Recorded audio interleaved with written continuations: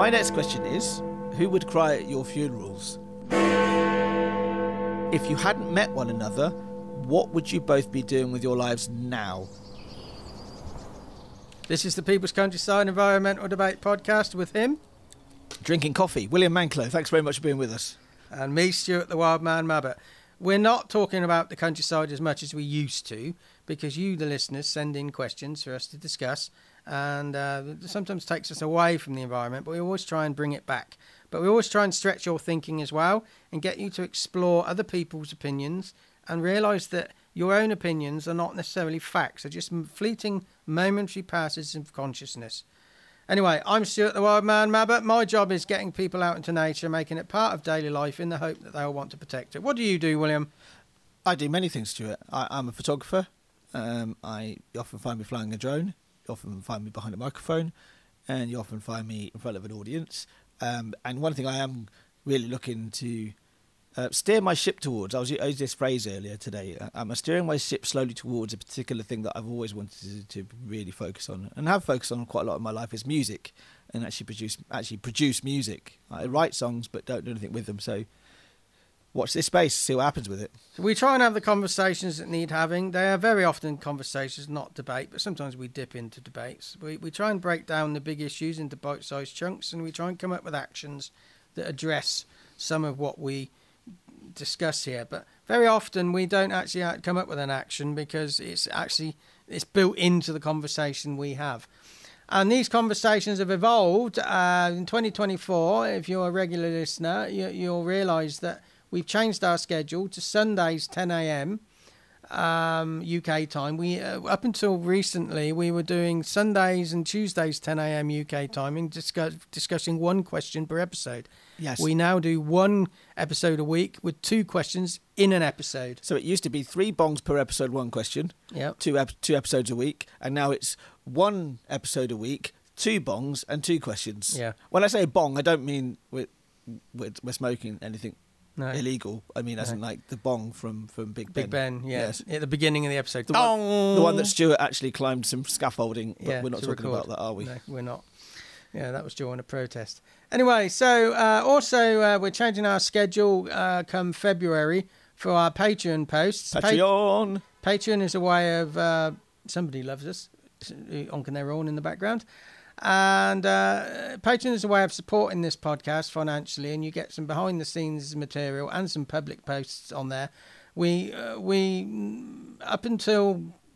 Well, currently what we do is we release every Monday at about 10 a.m. UK time, but come February we're going to be doing every other week, 10 a.m. and 5 p.m. UK time. So we'll get the same amount of posts a month, but it will be spread out a bit differently. It would be interesting to see how it helps our workflow. Indeed, yes. I mean, we've made both of these changes just to keep things fresh for ourselves, because if we keep it fresh for us, we're not going to get too much stuck into our habits, and it keeps it fresh for you as well. Not just the podcast, but also what we're creating for our patrons, our Patreon backers. And you can become a Patreon backer today for as little as £2, which is about half the price of a coffee these days, because coffee's gone up so much, hasn't it? Yes. I mean, if you go to your local Costa, I mean, it's probably about £3.50 now. But anyway, and other coffee Or if you places. get a big bowl of soup like I get, well, it's actually tea, coffee. It's a great big bowl, isn't it? It's incredible, yes. £4.50. It reminds me of when I first went abroad in France, and you drank coffee out of bowls there, and I thought that was a bit strange, but they've obviously taken on that mantra, haven't they? Anyway, so once we've got through today's 2 questions, we'll only have 14 listener questions lined up. So we're running a bit... No, we're not running a bit short. That's enough to last us well into spring. But keep sending your questions in. I mean, always intrigued how you, the listeners, direct where these conversations go.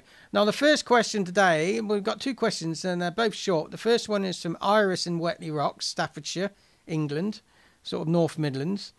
And she's asked some questions before, but this is an interesting one. Have a go, William.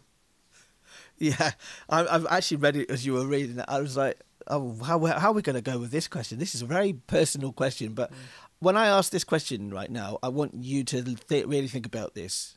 Think about how would you answer this yourself. So Iris, thank you very much for your question, and thanks. It's great to have you back as well. So, as you say, I'm back, guys, still listening. Brilliant, fantastic. That's me saying that, obviously. My next question is, who would cry at your funerals? Would you have a funeral? Well, I don't. No, not really. I wouldn't have a choice, really. I don't think. I wouldn't have a choice.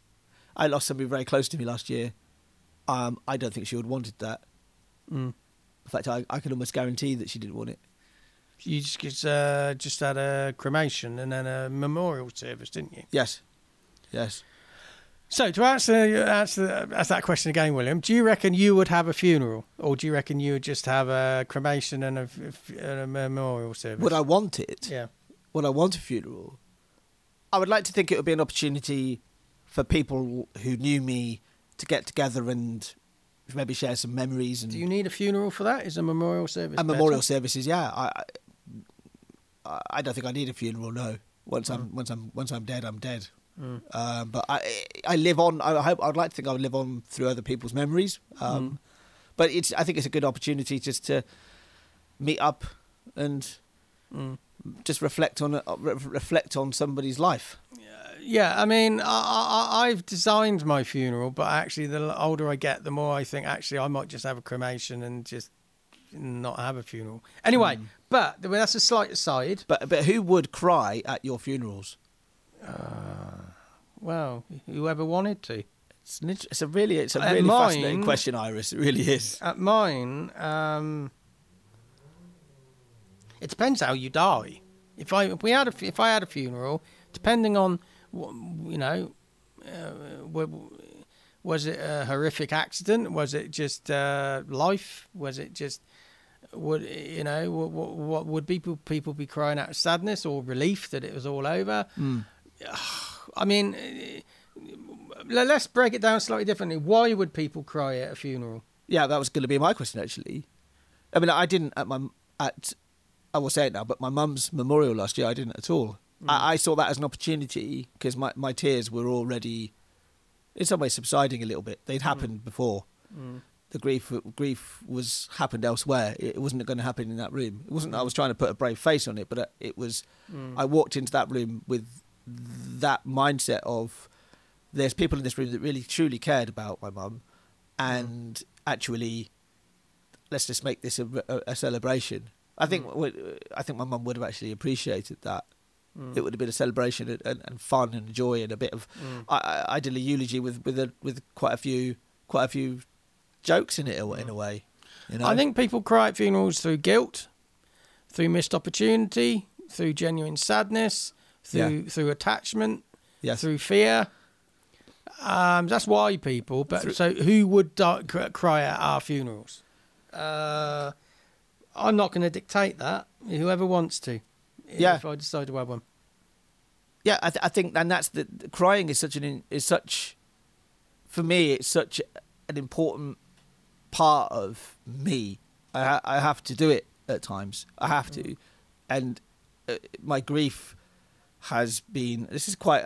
Maybe we could put a trigger warning on this episode potentially. Anyway, that for me, the grief of the passing and the death of my mum was like a sickness in a way.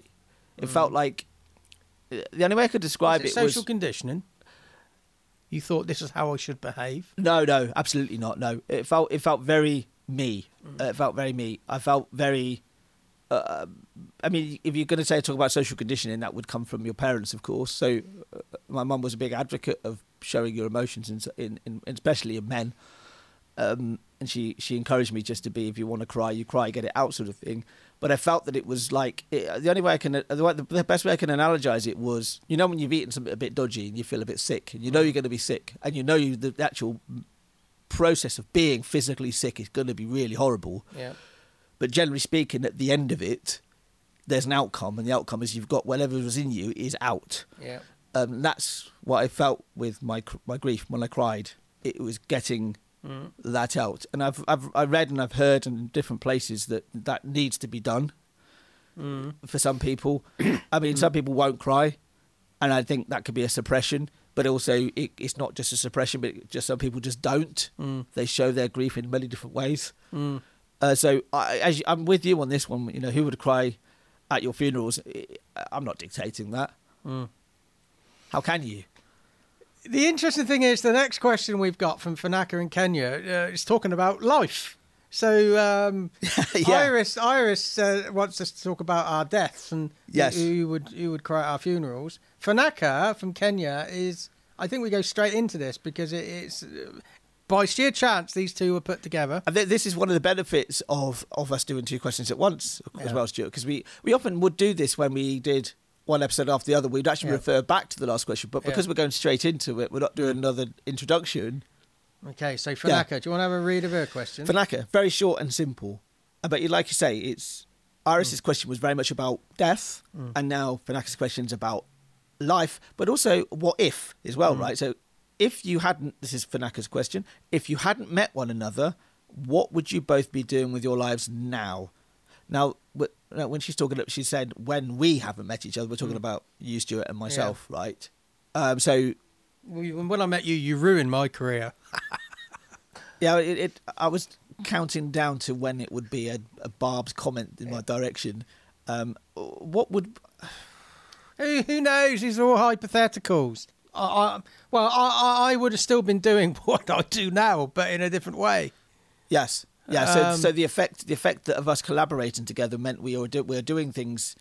I think I would still be doing something similar to what I'm doing now.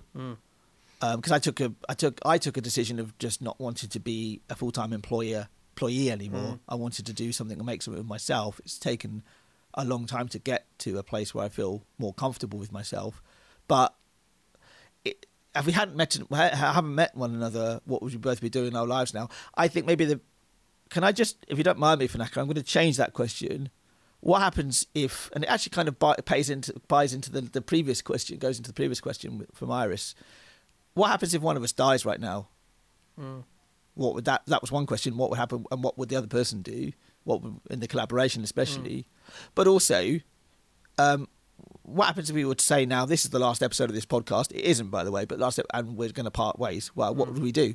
And I have considered that, because I think that's a natural thing to consider anyway, isn't it? Yeah.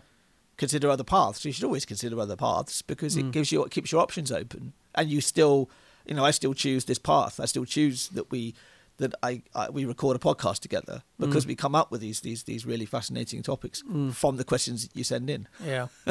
So I don't think it would necessarily look too much different, but because because I think we're both doing what we want to do. I would say there were the stages of this process for me, stages of the last 10 years, where you, Stuart, have guided me in a direction when I felt rudderless. You might not even realise you did. There were times you probably... Yeah, I think I was aware of it, but there are other times you probably weren't. And just doing this podcast, just doing this, just collaborating keeps you going in a way that maybe it doesn't. But there's also the other side of it as well for me. It's like that actually you can start to feel trapped in that situation as well. Do you understand what I mean? So it's like it's a bit of a balance thing going on. So actually, if we hadn't met each other, I would have made different choices. But because naturally you would have done. You would have done. Yeah, you would do as well, because you wouldn't have my voice, which you're probably... You wouldn't have held me back. Oh, fuck you. Yeah. But yeah, so Iris and Fanaka, very strange that you life and death.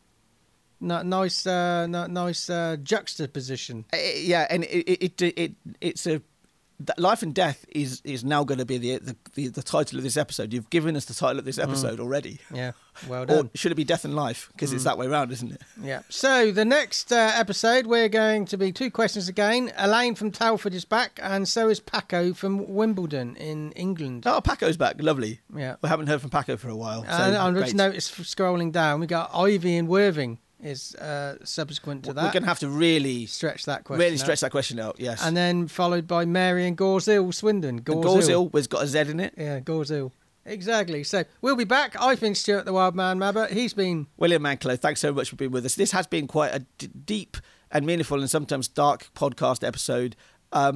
But that's just what we talk about on here, and don't think about it. Don't think on it too much. Go out for a walk today. Go out and enjoy the sunshine. And if it's raining, go out and get wet.